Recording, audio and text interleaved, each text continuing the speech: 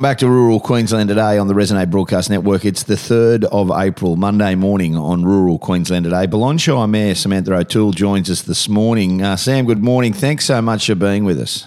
It's wonderful to be here, Ben. I wish it was on a better topic. Yeah, this is quite unbelievable. The Murray Darling Basin water plan quota is a real concern. There is now water purchasing tenders open under the Bridging the Gap initiative to buy another 49.2 gigalitres from irrigators to meet the Murray-Darling Basin plan quota. Now, the Federal Department of Climate Change, Energy and Environment and Water is defending the process. Of course they are. I can't believe that we're still going down this road. And this is detrimental to towns, but more, to people's livelihoods. And they hide behind the desk and they hide behind the cloak of this big title, the Department of Climate Change, Energy and Environment and Water. And, it's garbage. It's absolute garbage, Ben. And I think it shows that in the last decade, we haven't learned a single lesson along the way.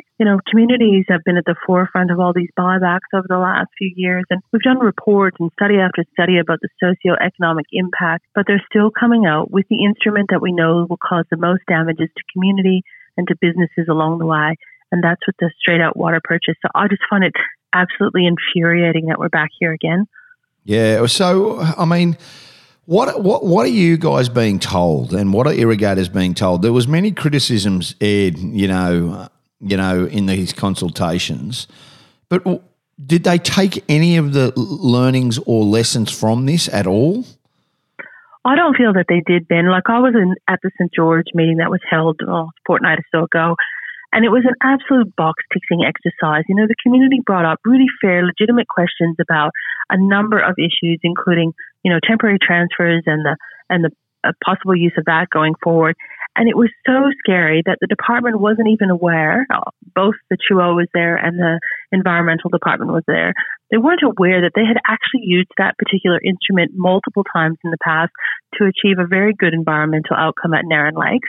And I think this is through successive changes in their department, but it just blows the community away that the questions that we've been asking, they still can't answer.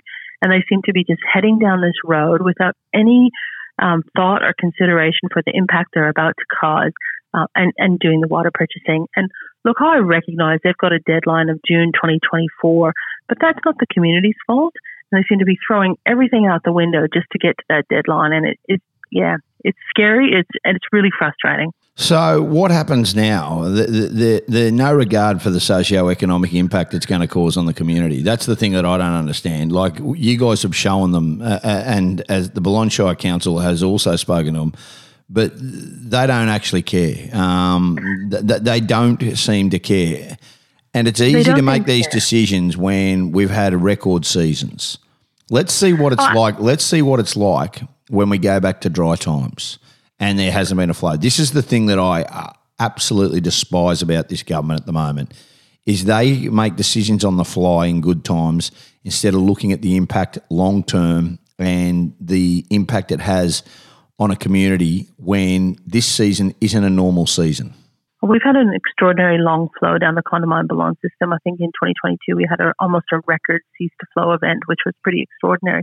So like you say, we're in good times at the moment, but the money we're talking that's about to be removed from our community, to date, the water that they've taken already, the 86 gigs, it's about $100 to $150 million per year out of the St. George, Durham, Bandy communities. Are you serious? Water going 100%, Ben. So how do you make that up? And if this is happening in your town, it's happening in other towns. How do you make that up?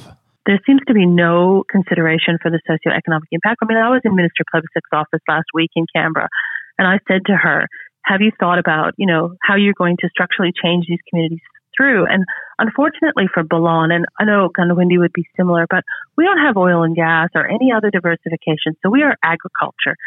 And it is so important for us to retain every single drop of water that's in our shire. And the water that's going to come out now through this purchase, they're targeting 14 gigs in the Condamine Balonne system. We're probably talking between another $25 to $50 million per year of economic activity that's about to be drugged from our communities in the Boulogne Shire with no regard. And they have no answers. They haven't even considered socioeconomic impact on our community and how they're going to support us. And I walked out of that meeting in Canberra last week just shaking my head, and I was completely infuriated that they're just going to decimate us and they don't give a rat's ass. Yeah, and that's it. So Tanya Plibersek, who she's causing a lot of this, and make no mistakes, did she at least acknowledge, like, Sam, you're a very fair person. You get it, and you get that you got to give to get back. You absolutely get it, and you've done that for your town. Could she see at least what you were saying? There was no, recognition of the impact they were about to consider, and there was no thought. They had no offerings as far as how they would structurally adjust us going forward. So I feel they haven't listened at all to the community, and they haven't even listened to their own reports. And they've done multiple reports in the past, Ben, about what the socioeconomic impacts are of water recovery. Murray Darling Basin Authority did their own in 2016. They had Robbie Sefton do an independent report only a handful of years ago, and they're still not taking to regard any of those information that has been provided. So no compassion, no consideration for the community. And I suppose that's been the Boulogne Shire's fight all along, is about the people and the businesses that sit in our communities and trying to support them through the change that's occurring. Yeah, and that's the thing. So David Littleproud, he's described it as ripping away communities.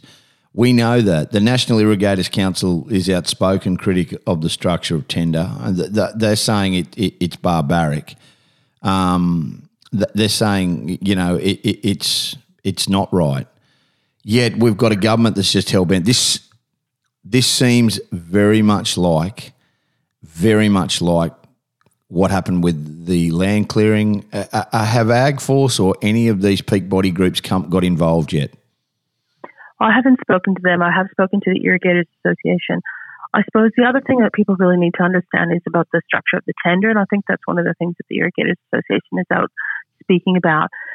For anybody that's considering, purchasing water at the moment, they need to read the fine print of the tender and realize that the government will have up till May next year for a callback. So my real cynical point of view of this, Ben, is also we've got a number of SDL projects that are due in the southern part of the basin by June 2024. And there is a number of those that are questionable about being achieved at this stage. And that's the 605 gigaliter number we hear battered around a lot. And that's a southern basin number.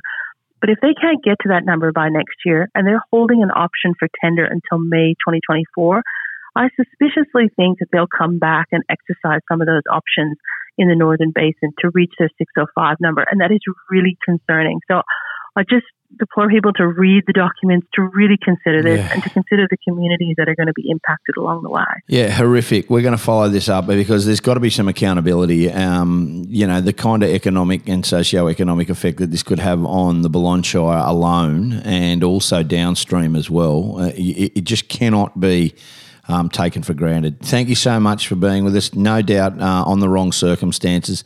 Enjoy the cooler change, Samantha. Look, we'll talk again shortly. Thanks so much. Thanks, Ben. Really appreciate you having an opportunity to have a talk to you about this today. Good on you. We'll take a break, come back with more. This is Rural Queensland Today. It's Monday morning, the 3rd of April, and isn't that just an absolute kick in the guts for the people of the Boulogne Shire? Just unbelievable. And everybody downstream, and Tanya Plibersek, we know exactly who she is. We know exactly. She hides behind it and says it's for the environment, and this is their ideologies. This is what we voted for, unfortunately, and we have now got a real problem on our hands. We'll take a break, come back with more.